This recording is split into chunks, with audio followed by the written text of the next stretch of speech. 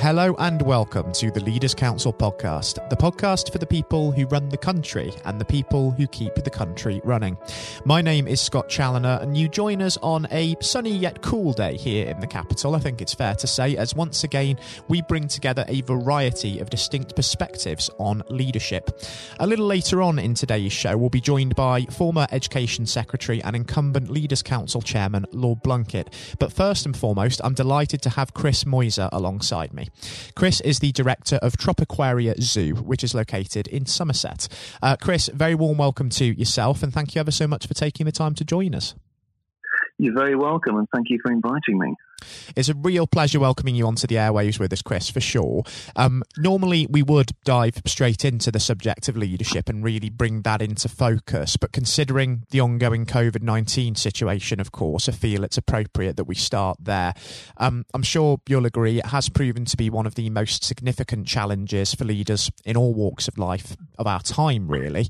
But how has it affected you and your operations at Tropiquaria? It's been a very, very major challenge, possibly the biggest I've ever been involved with. It's affected us in 101 different ways. Obviously, all my staff are trained as biologists, so we have some understanding of disease processes and animal-related disease processes. And we effectively saw it coming. The biologists have been saying that coronaviruses are going to make the jump from bats since 2007. So we sort of had it in the background, and we'd used bird flu a few years ago as a bit of a preemptive rehearsal, if you like. But the situation then here with COVID unrolled fairly rapidly once it started. We have priorities for looking after our animals. We have legal obligations for looking after our animals, which doesn't mean that we ignore the human side of this, but it means that we try and keep going for the animals. We knew right from the start that we were going to be in trouble financially. Every single zoo in the country was. At the end of it, we had closed for 104 days and then reopened under restrictions, which have been going tighter as I speak. And that 104 days was, I think, possibly seeing my staff and the way they all work together, some of the most rewarding but frightening days of my life. The whole thing with zoos was that we can't just close the door, turn off the lights and turn up again when someone says you can come out of home. We are under a legal as well as a moral obligation to feed and look after our animals. We have to maintain veterinary care. We have to maintain them at the right temperature. We have to maintain the right light regimes with some of them. We have to maintain the water quality with the fish. So what we had to do is get ourselves into a situation where we could, one, do that safely, and two, afford to do it. Our running costs effectively were not reduced. We've managed to furlough a couple of staff, the kitchen staff, obviously, because we're not running the cafe, and the front of house staff because we're not supervising the shop and seeing people in and taking admission money from them. But immediately we are losing money because we are losing visitors. Every zoo in this country, virtually, in fact, I think all make their income from gate money. And with no gate, there's no income. One or two small grants, etc., may come in, but literally 99% of our money is gate money and secondary spend in the cafe and the shop. Suddenly, it's gone. Holidays in the UK and things like zoo visits are often focused now on the school holiday period. So during lockdown, we lost the first half term. We lost Easter, and then we lost the May bank holiday half term. And those were high visitor number potential days. So we had to have a major rethink immediately about finances. Now, in a way, because the team we've got here, our zoo actually got the press release out on the 19th of March saying the zoos are in trouble. I think by our zoo, the British Irish Association of Zoos and Aquaria followed me a couple of days later. And getting that press release out, in fact, it wasn't picked up by the Nationals, but the Press Association carried it and it went out to 20 it went out to 50 local papers. And the support we suddenly got was quite quick and quite impressive. The three sort of top people here sat down and had a brainstorming session when we knew about the 18th or 19th we'd close. And we closed on the 20th, last March. And so straight away we got a GoFundMe request out, pointing out that if we can't afford to keep them, ultimately we will have to destroy the animals if we can't rehome them. Unfortunately, some of the animal rights groups picked up on that. Oh, they're only in it for the money, etc.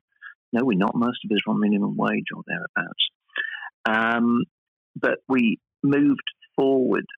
Sorry, the animal rights people picked up on it, and we were a bit upset with that because the press release I'd sent out actually said that if we do end up destroying anything, we will probably never be the same again, and it will be the worst thing we've done in our lives. Anyway, what happened is GoFundMe started to work, and then I've always dabbled a little bit in writing, so I set up a Facebook page for Tropiquaria Zoo, and I did a daily blog. It became a joke with the staff, but it worked. I put a couple of high spots for the day, a couple of low spots, and an animal picture. But after the first week or two, I did a PS at the end and suggested a piece of music. And I never realised till we reopened. I knew the blog was hitting up to 20,000 people, but I didn't realise how far it was going and what it did for the funding with GoFundMe, because it just drew more people's attention to the fact that here is a small zoo under strange circumstances, struggling to look after its animals. The staff are potentially putting their lives maybe a little bit more at risk than otherwise, because we had to go around various shops to get the animal food locally. For example, big supermarkets, because of panic buying, started to ration. And even though we could show them the loyalty card that showed we bought 15 kilos of apples from the previous week, we could now have a maximum of 6 apples. So we were having to go around the shops big time. In the meantime, some of our friends were active as well. So we put out appeals locally for donations of food as well as cash. And this did really well. We kept pressure up. RMP, a lovely chap, Ian Little Granger, was supporting us. And he, in conjunction with the lovely guy, I've forgotten his name at the moment, MP for Romford, who's the chair of the All-Party Zoo Group, together with the British Irish Association of Zoos and Aquariums, started putting pressure on Parliament to try and make some money available. And ultimately, the DEFRA grant became available.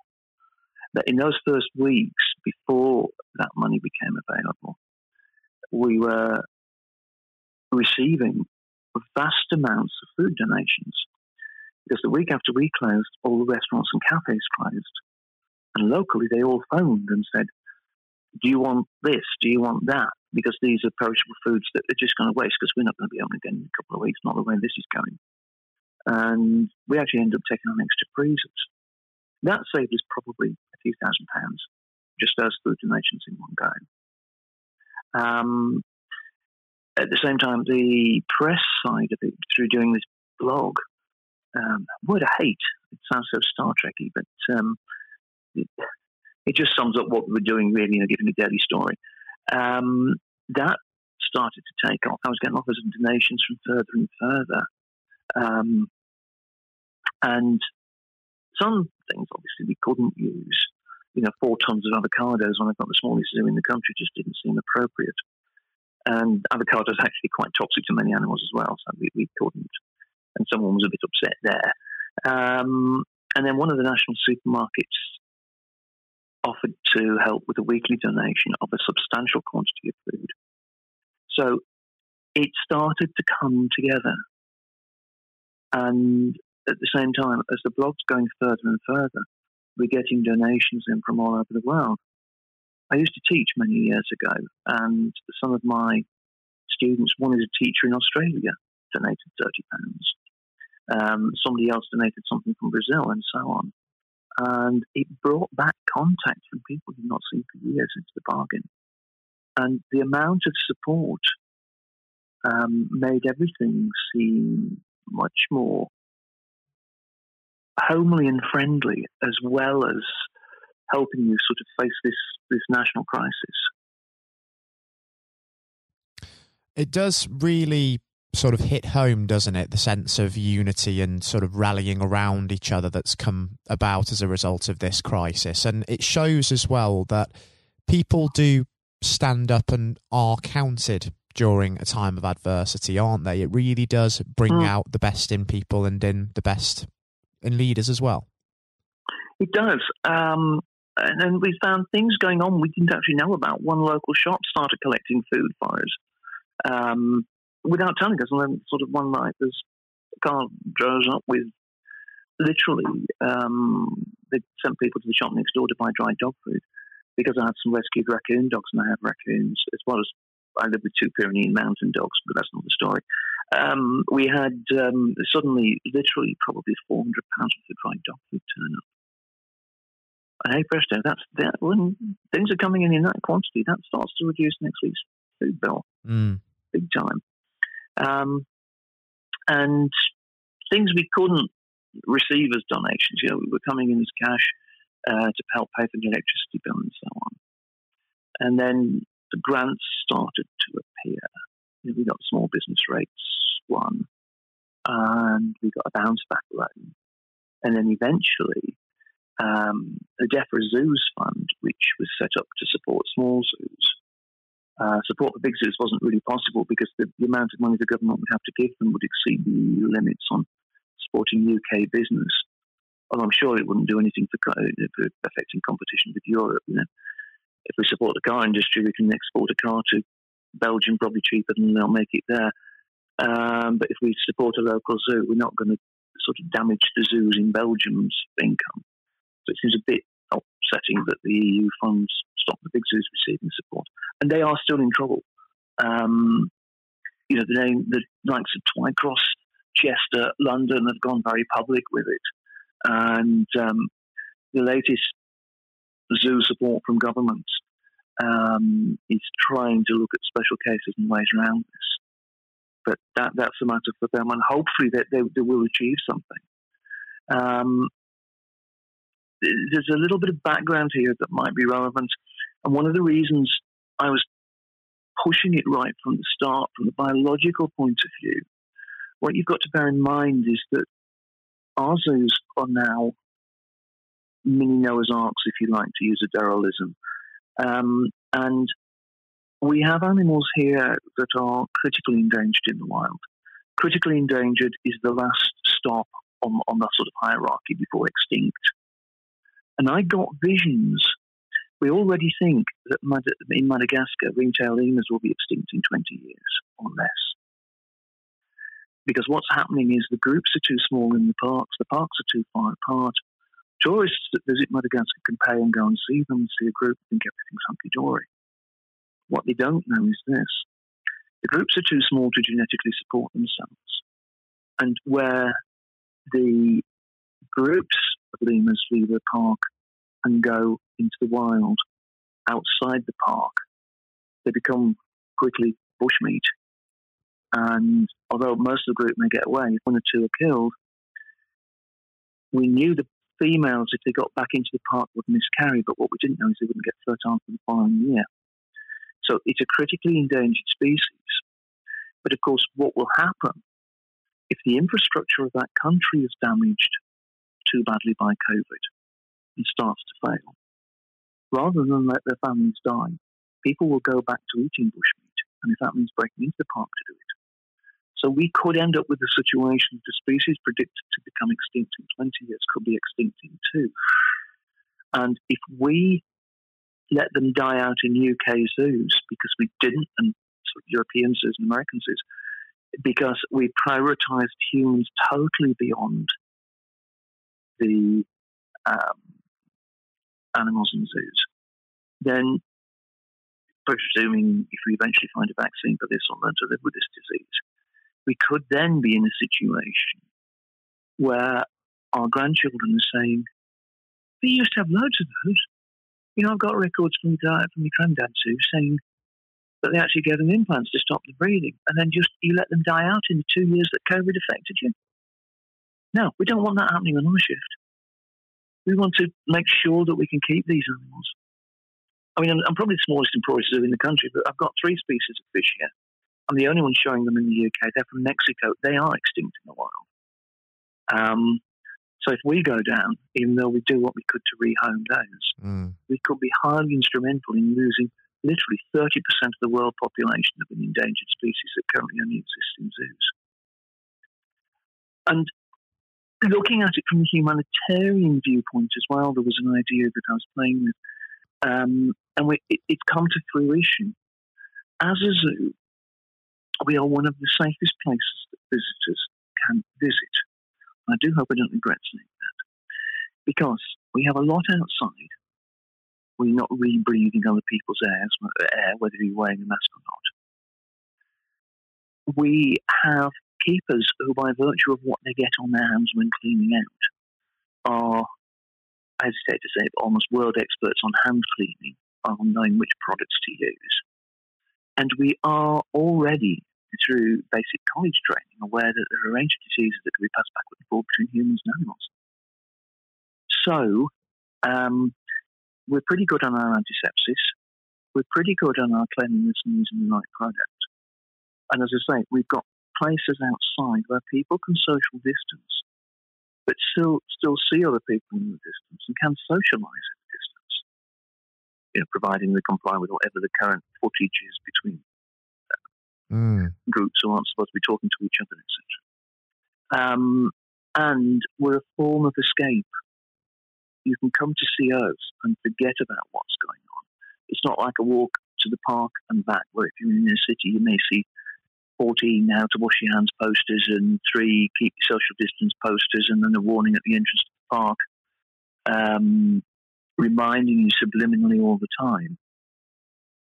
Yeah, we do have social distancing footage and we do have alcohol gel dispensers, but we also have play equipment that children can still use. We've got a lot they can't use, but we've got play equipment that children can still use. So, and it's happened.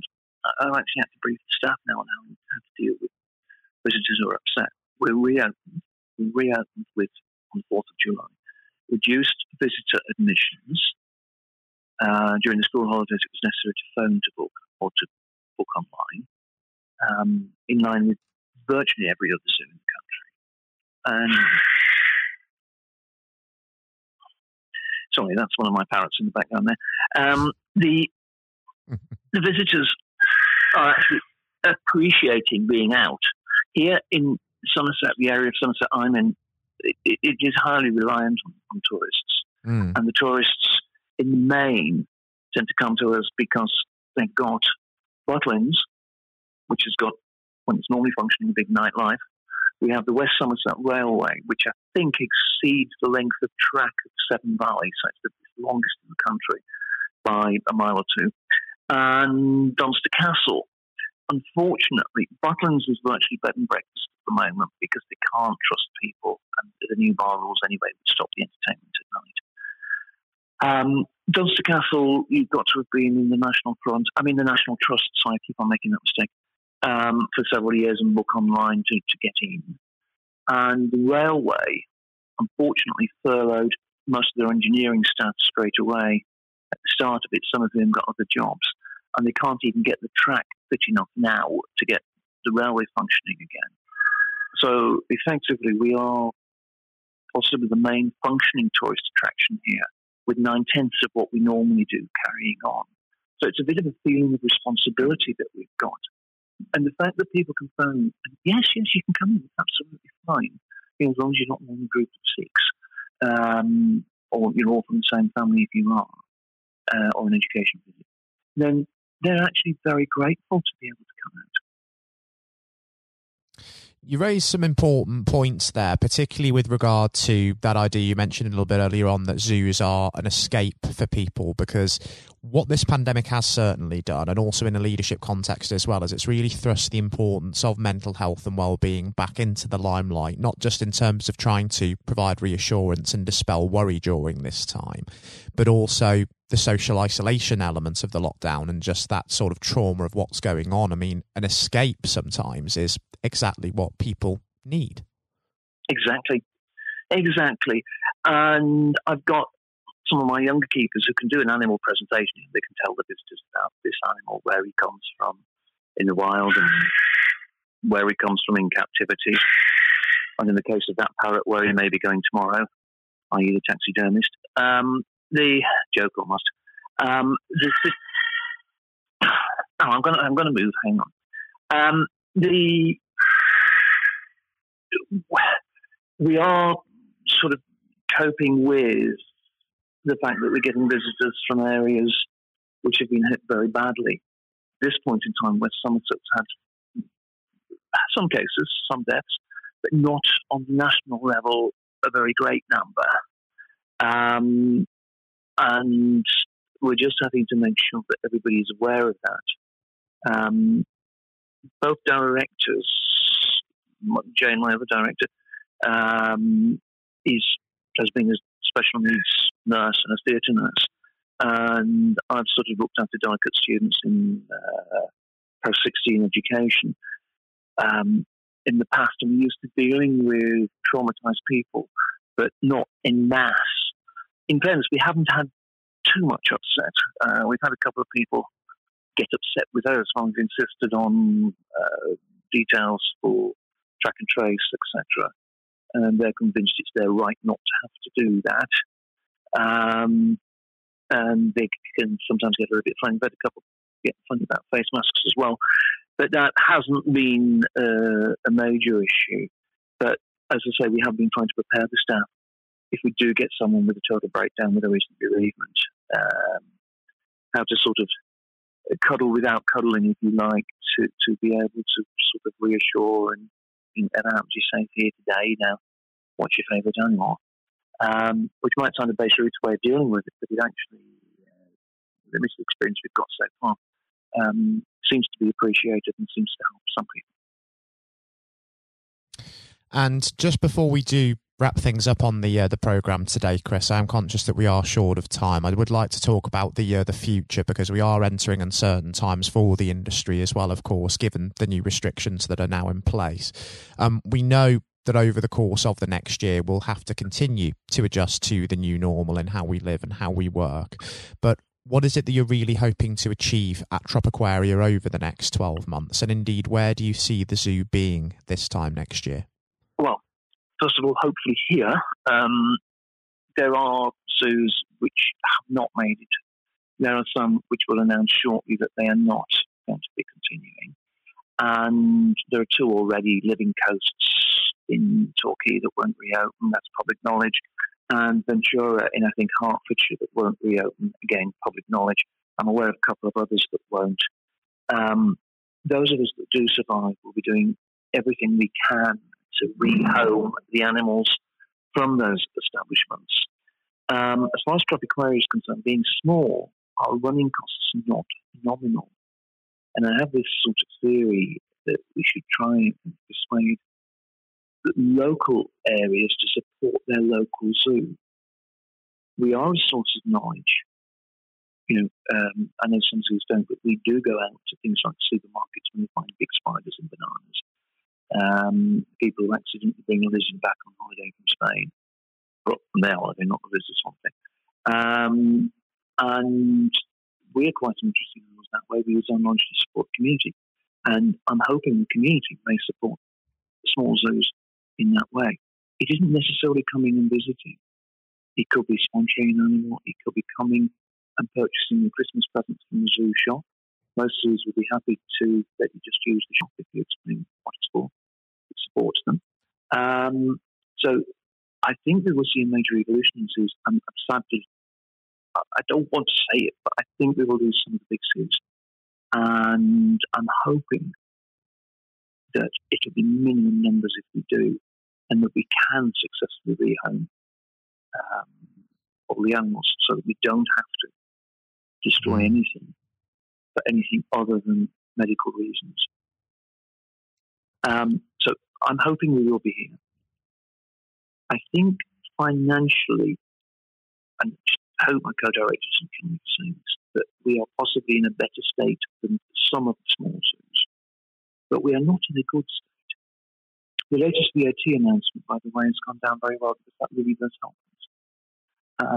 And it helps us over months, and it means that the public see as well, if they want to support us, that more of the money they're giving to us is actually getting to us. And I think the liquor industry isn't too happy with it. They think it could be bought out and the hotel chains. But it does make us more competitive with Europe as well. Sort of more international travel starts to happen again. I'm not sure where we'll be in a year. Coming back to your original question, Scott, the issue is one of what other changes will we have and how will we accommodate them? If this virus mutates, oh God forgive if we get a different pandemic moving in. As a biologist who watches them, I am aware that there's evolving bird flu in China, and there's a pig flu as well. Well, we can close the borders and stop the pig flu. We can't stop the bird flu because the wild birds will bring it in on the migration paths. And there's a direct migration path through from China, going right across Europe, ending with us with some of the water birds. And guess which birds are the best ones at carrying bird flu? Water birds. But if we do get another pandemic, this one will at least have trained us in ways we wouldn't have thought of before in order to be prepared. We don't know how this COVID is going to survive this winter either, because there are things called viral successions. Kids go back to school in September, the colds start, then we get the RSV, the respiratory virus, just before Christmas, and the flu kicking in afterwards, where each holds the other back. We don't know whether COVID's going to slot into that sort of hierarchy and maybe back down a bit as RSV takes over, or back down a bit if a major flu epidemic hits, or whether it's just going to make them a lot worse and we end up with horrendous mortality rates again. So there's a lot that's unpredictable. I hope I don't regret saying it. One good thing at the moment, as far as we're aware, it very, very rarely jumps into domestic animals or zoo animals.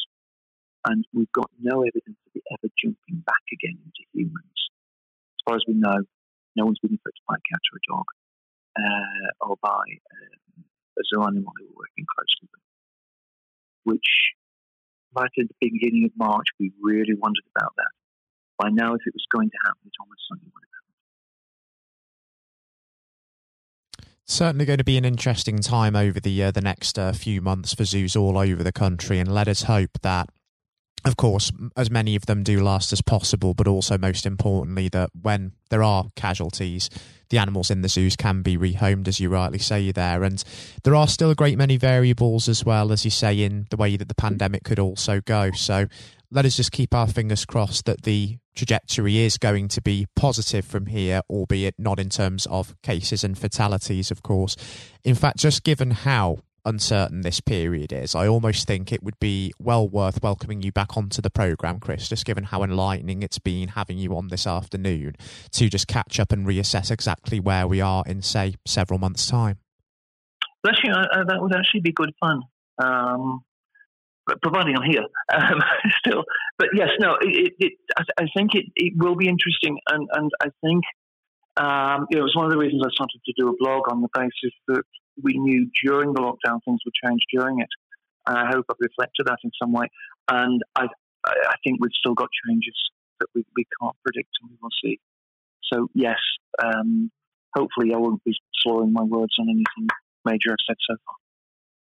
Let's certainly hope not, Chris. I've really enjoyed having you joining us on the programme this afternoon. It's been a thoroughly enjoyable experience. And most importantly, until we do hopefully speak again, please do continue to take care and stay safe above all with all still going on. Keep well. Bye. I would reiterate that message to all of our listeners this afternoon as well. Do please continue to look after yourselves and be considerate of others, because it does make a real difference in saving lives. I was speaking on today's programme to Chris Moiser, Director of Tropiquaria Zoo in Somerset. Next up on the programme today, I'll be handing over to Matthew O'Neill for his exclusive interview with former Education Secretary and incumbent Leaders' Council Chairman, Lord Blunkett. Lord Blunkett is today an active member of the House of Lords, having been elevated to the Upper House of Parliament in August 2015, and enjoyed a distinguished political career despite being blind from birth, having served as the MP for his Sheffield Brightside and Hillsborough constituency for 28 years and occupied a number of senior positions in the cabinet of former Prime Minister Tony Blair. I do hope that you enjoy listening just as much as Matthew relished the opportunity to speak with Lord Blunkett, and that is coming up next.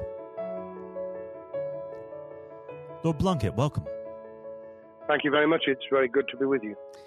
Well, of course, nothing is being said at the moment other than COVID-19, which we must touch on. What would your message be to small businesses who are trying to keep going? Well, I think the last ones standing will be the ones that thrive when we get back to some sort of normality. So it's have confidence and courage.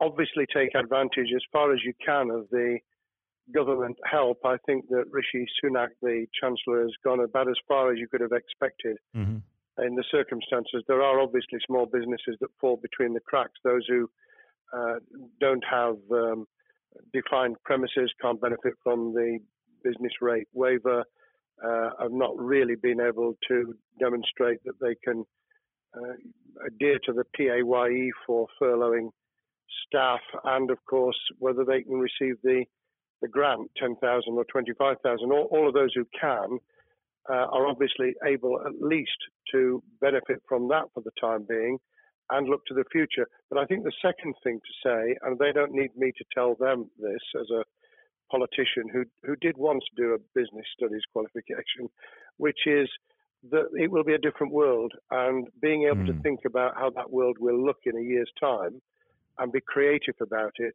and learn from not just what's happening to you at this moment in time, but to others around you and the sector that you're working in, that will be really important.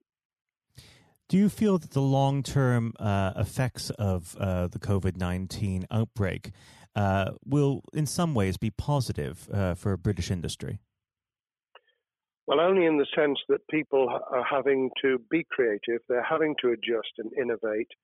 Therefore, they're thinking about more productive, if you like, greater productivity ways of delivering the same service or delivering the same products. And in that sense, I think we'll have temporarily at least very much higher unemployment than we've become used to, but we'll probably have a burst of productivity, which will help with the recovery. Whether it will help with the inequity of the way in which our economy is imbalanced, both between services and productivity and the production of goods and services, I'm not sure. What we will need to try and do is to ensure that the geographic imbalance that exists is, as far as humanly possible, is dealt with by both the entrepreneurship and innovation from the bottom up and targeted government help, which will still be needed. And we are now in the throes of the kind of borrowing that we saw back in 2008 to save the banking and economic system. We're having to do that to save the whole of our productive business and commerce, and I think that will have to be sustained for some time. Do you feel that people will take a second look at global supply chains in the wake of this outbreak? I think there's going to be much more creative ways of using local supply and linking up inside sectors much more effectively. And I hope that the Leaders' Council will be able to play a part in that, in the sense that people who have something in common, a synergy in terms of what they're delivering, whether it's a service or whether it's manufacturing or whatever, will be able to see that there's a good outcome from knowing the sector better, linking with people, not just geographically, locally, but those in this country who may not have been on the radar in terms of what they produced for the supply chain. And, of course, ensuring, because there's quite a lot of fraud going on as we speak with people getting into cyber attacks, that they'll also take account of going into the cyber security side effectively as well. The more we are online, the more people who are working from home, the more vulnerable those businesses and their supply chain become. And that's something to think about as well. How important is strong leadership at the moment? Well, I actually think that it's brought to the fore leadership in a whole range of areas, from obviously government itself, and there's been ups and downs with the Prime Minister's severe illness, but all the way through the public and private sector, people have, to use the jargon, stepped up, and they've shown local, regional, national level the kind of leadership that Britain historically was very good at. Regrettably, we've not seen the same on the international scene for all kinds of reasons, but maybe we will in future. So I think out of this will come experience of people who have seen an opportunity to do good, as well as seen an opportunity to provide a good service or goods, including, for instance, shortages for the health and social care system, the food chain and the like, but also I think in terms of seeing the synergy between the private and the voluntary sector and using people's commitment to each other in a very positive way. I'm not sentimental about this. Things will revert, but actually I think there's a kind of moment of moral judgment of people feeling that they've got a role to play outside the immediate survival that they're engaged in. And if we can hang on to a little bit of that social responsibility, that will be a very positive outcome. Absolutely. Now, what's your broad view of how the government is responding to this? Are you broadly supportive of their measures? Well, it may surprise people to hear that I have been very supportive. Of course, there's been legitimate criticisms about the speed of response on protective equipment and on issues relating to testing. But my own view is very similar to the challenge that was made to the Prime Minister of Italy when people said, why didn't you close Italy down faster? And he said, a fortnight before we did it, I would have been considered to be a madman and nobody would have agreed to do it if I'd tried to move too quickly. And I think that's something that we need to reflect on here in the UK. We may have seen the signals elsewhere across the world and taken them more seriously at the time. Hindsight is a wonderful thing, but as someone who's had his life in the opposite political party to the present government, I think that with some hiccups and mistakes, they've not done a bad job in what has been incredibly difficult circumstances. And you're absolutely right. In a liberal democracy that we live in, it's very difficult for people to swallow orders given to them from government. Well, the UK and the US, and to some extent the Scandinavian countries, have a very different history and therefore interest in maintaining the freedom to decide and the persuasion and consent that's required. Those countries that have experienced one way or another totalitarianism over the last century have a slightly different way of coming at this. I don't want to exaggerate it, but I think that that's why getting the balance right of getting people to go along with what you want them to do in their interests as well as the nation as a whole is a sensible, proportional balance. And I think we now need to adjust to the coming out of the crisis gradually, readjusting to recovery in the same way.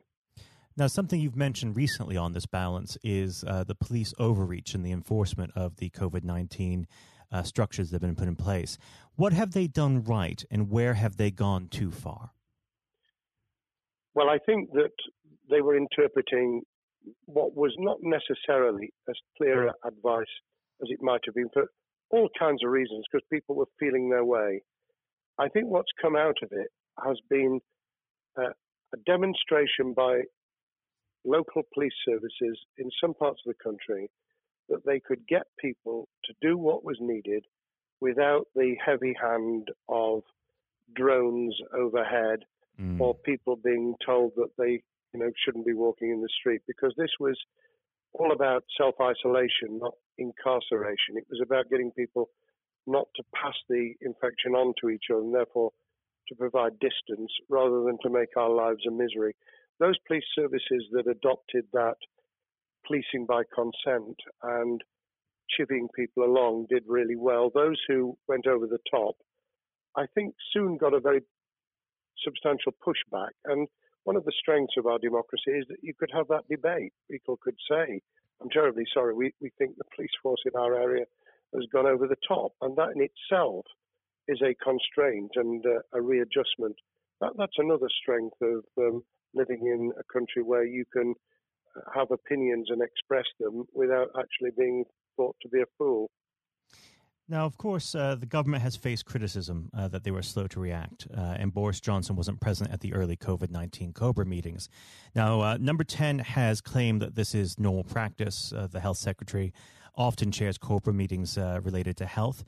Does this tally with your experience as a Secretary of State, or would you have expected the PM to be more hands-on during the initial stages?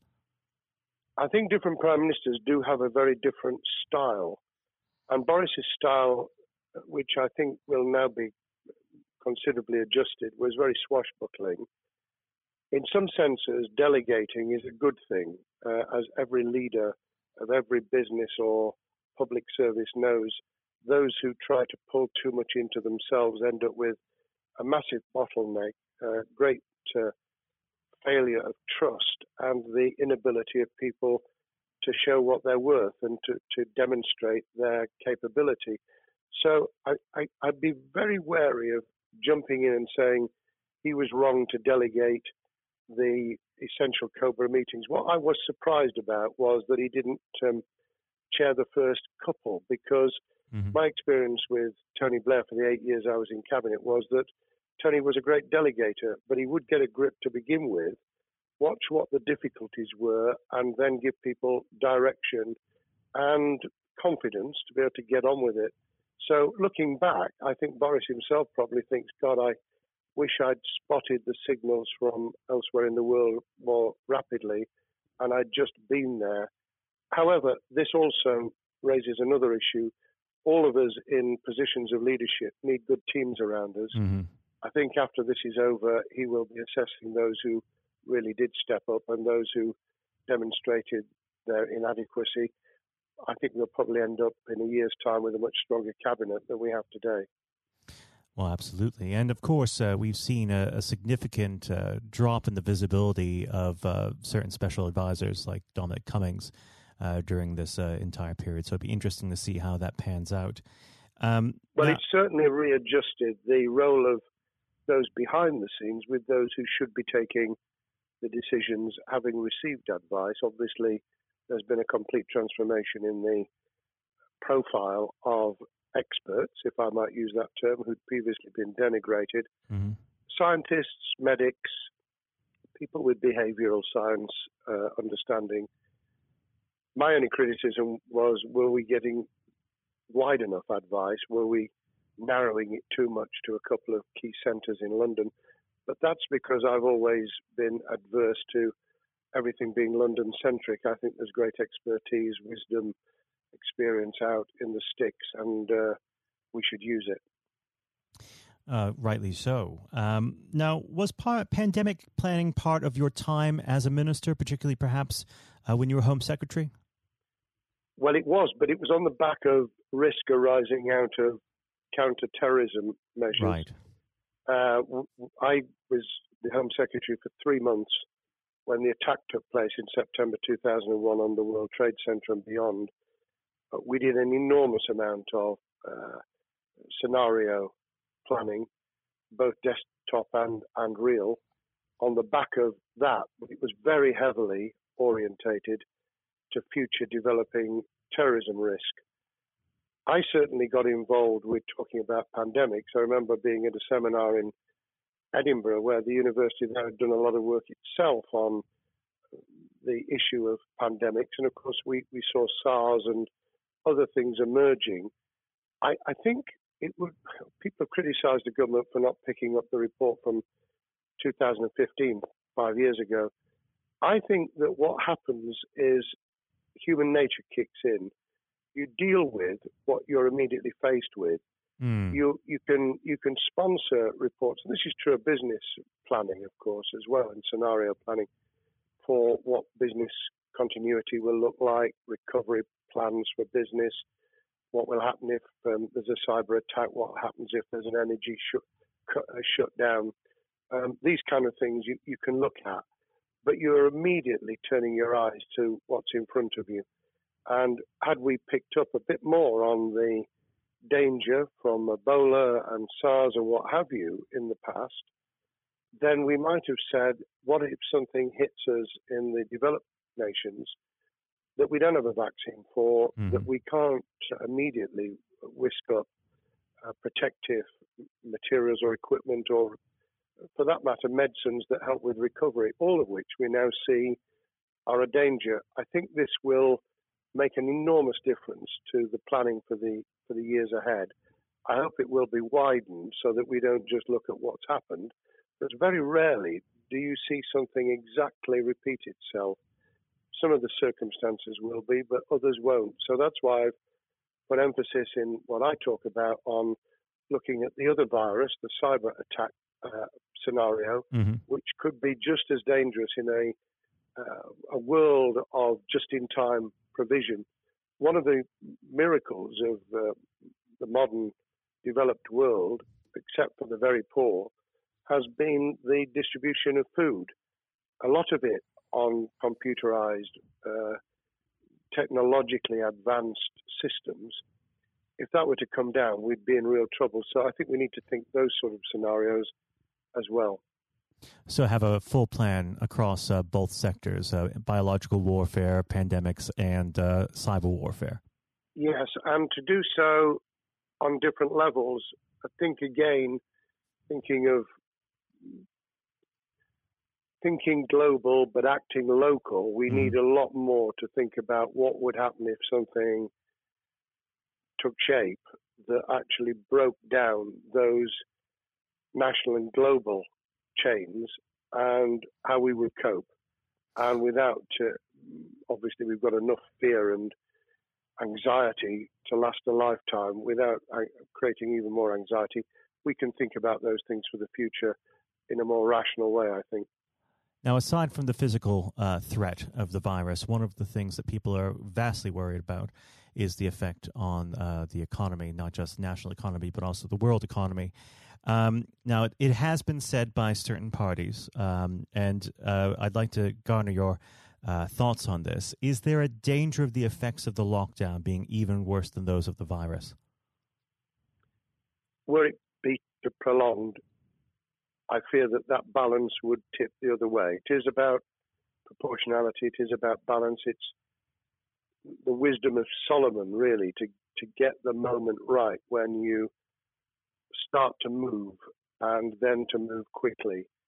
There's no doubt whatsoever that we are stocking up, not just on the economic and employment front, which will be devastating enough, but on the health and social well-being front, enormous challenges, and they will need careful handling because there's a lot of people whose lives, for a variety of reasons, are at risk in the future on a scale that we've been dealing with over the immediate handling of the pandemic, concentrating really hard on those affected by COVID-19, those sadly who have died or been seriously incapacitated. That will roll over into the economic, the social, the mental health and cultural well-being of the nation, and that will need all of us to pull together as well. Absolutely. Now, do you believe the government's doing enough for business? I think that the speed of reaction once the scale of the pandemic was clear was very good. I've praised Rishi Sunak for his action. Remember, a chancellor who only just come into office was planning to deliver the budget in the middle of March and has had at least three equivalent budgets since. I think he's handled it very well. Understandably worried now about what we're doing to our economy. The level of borrowing is sustainable because of low interest rates, but it reaches a point, of course, where it tips over so that you can't then do the kind of structural investment requirements that the government were laying out before and in the March budget. And those will have their consequences as well as a planned payback over many years. I think we've learned something over the last few months. We needed to take immediate action. We don't want another round of austerity equivalent from 2010 through to 2019. I don't think the nation, on the back of what's happened and the challenges we have, could take that. And therefore, we need a different plan, economic plan, over a much longer period, just as we did from the Second World War all the way through to 2002, when the final American loans were paid off. Now, of course, one thing that's on everyone's lips, how much longer do you believe that the lockdown can go on for? I believe that we need to be substantially back in action as an economy in June. This obviously is led in terms of places where people would meet in large numbers, having to adjust to the fact that it will be longer for them. And sadly, that will involve business closures. It's why the Chancellor extended the furlough scheme to the end of June. Mm-hmm. But unless we get things moving in June, I think we'll run into the summer where all kinds of services and industries will have a chain reaction effect. And what happens with one will then have a major impact on another. And then you get the skittle effect where things get knocked down that you hadn't perceived were going to be affected. So I very much, if I were in government, and I always think of things in that context, what would I do if I were in government? I would be on the side from the second week in May, on the side of the hawks in terms of saying we've got to start moving, and we've got to do so with the collaboration and cooperation of the public who have got the message, who did behave, who responded magnificently. Let's try and get back, perhaps, doing things differently for a time, but substantially getting back to business as usual. Unless we do that, then those areas that can't and wouldn't expect to be back in action immediately get pushed further into the middle of the year and the autumn, and then they become unsustainable. Now, of course, one of the other major developments we've had recently are the changes in the Labour Party. So if we could just speak on the Labour Party for a while. This might sound like an obvious question, but how does Sir Keir differ from Mr. Corbyn? Well, I'm biased because I believe the Labour Party has come out of 4.5 years of a black hole of a nightmare, where it neither represented a credible opposition nor an electable government, and the combination was to let those who supported the Labour Party and needed some of its policies let them down very badly. Sir Keir Starmer both is a highly intelligent, professional lawyer who, as Director of Public Prosecutions, led the service well, had to take difficult decisions at a time of austerity, understands the world beyond Labour members, but has been able to do business with those who originally supported Jeremy Corbyn and was able to command support from them. His creation of a balanced shadow ministerial team has been very encouraging. I supported Lisa Nandy, who he's made Shadow Foreign Secretary, because I thought she understood the north of England and the disaffected former Labour voters. But I believe that Sir Keir has taken on board those who have something really sensible to offer, and I believe he will be both a great leader of the opposition. More importantly, he will then present himself as a credible alternative Prime Minister. And all governments need an alternative government at their shoulder. It was true of us from 97, and it took the Conservatives some time to recover and to get to that position, but they did, and the Labour Party will, and that's crucial for our democracy. All of us need to understand and appreciate that a living, breathing functioning democracy requires a credible, confident, and in many ways supportable opposition, as well as a government that we clearly want to do well, because none of us want, as we didn't with the COVID crisis, none of us want the government to fail.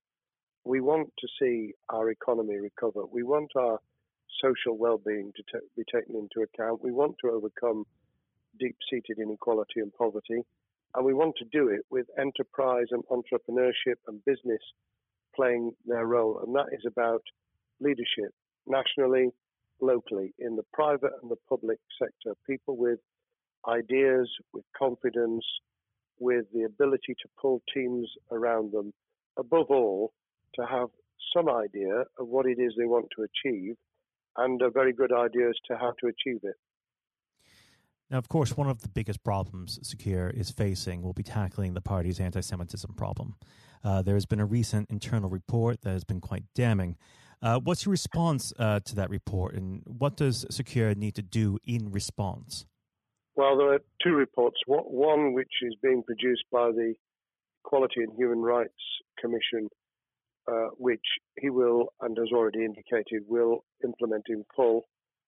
The second was a leaked report put together by the supporters of Jeremy Corbyn, 800 pages of private interchanges on social media, which he has, Keir Starmer, set up an investigation to identify who did it, who leaked it, what the content was, does it have any salience and lessons for us, and where necessary, action will be taken. So I hope that as he moved very quickly to reassure the Jewish community, so he will be able to take the necessary steps to back up that reassurance with the kind of actions that says that this was a blight on a historic, great political party that all of us were ashamed of. We've been able to put that behind us and to move on to facing the future with confidence. What's the one key thing that Secure needs to do to restore Labour as an election-winning party? I think Sir Keir Starmer's major challenge is to convince sceptical voters that Labour has not only reverted to a party that they can support because they can see it acting, developing, presenting as a credible alternative government, but also that the lessons have been learned from the fiasco from 2015 onwards. In other words, there have to be very clear signals of substantial change, not just the right words, not just reassurance that we're not going back to some of the crazier policies, but actually that we've understood why the electorate rejected those policies so substantially in December 2019. If people get that message, they'll understand that the Labour Party has changed, as it did in the 1980s and early 90s, to become the electable government with the greatest majority and historic majority, even greater than 1945, which I was privileged to be able to take advantage of in 1997 when I joined the cabinet. Now, I know what your answer is going to be to this question, but indulge me. Do you think Secure has what it takes to be PM?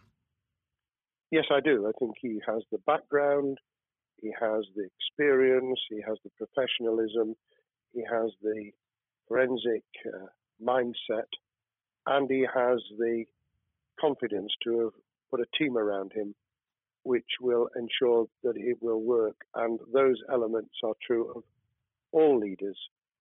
Ideas, the ability to build a team, to have confidence in that team, and to be able to demonstrate leadership in practice, sometimes at the most difficult times. And, the Leaders' Council, those sharing their thoughts with the kind of thing that we're doing now with a podcast, but also joining us in linking up in that network of people who can support and help each other and learn from each other. that is what needs to be done in politics as it needs to be done in business. Thank you very much indeed, Matthew. Well, Really thank you for pleased to have coming on spoken. the program. It's been an absolute pleasure, and I look forward to speaking with you again. Thank you very much, and good luck to all those listening in what has been a nightmare scenario. Good luck for the future. Have courage, have confidence, and yes, listen to those who know more about business than I ever will. Thank you, Lord Blunkett. Thank you. This has been the Leaders Council podcast. Thank you for celebrating excellence in leadership with us. I've been your host, Scott Challoner. Until next time, goodbye. Thank you for listening to our podcast.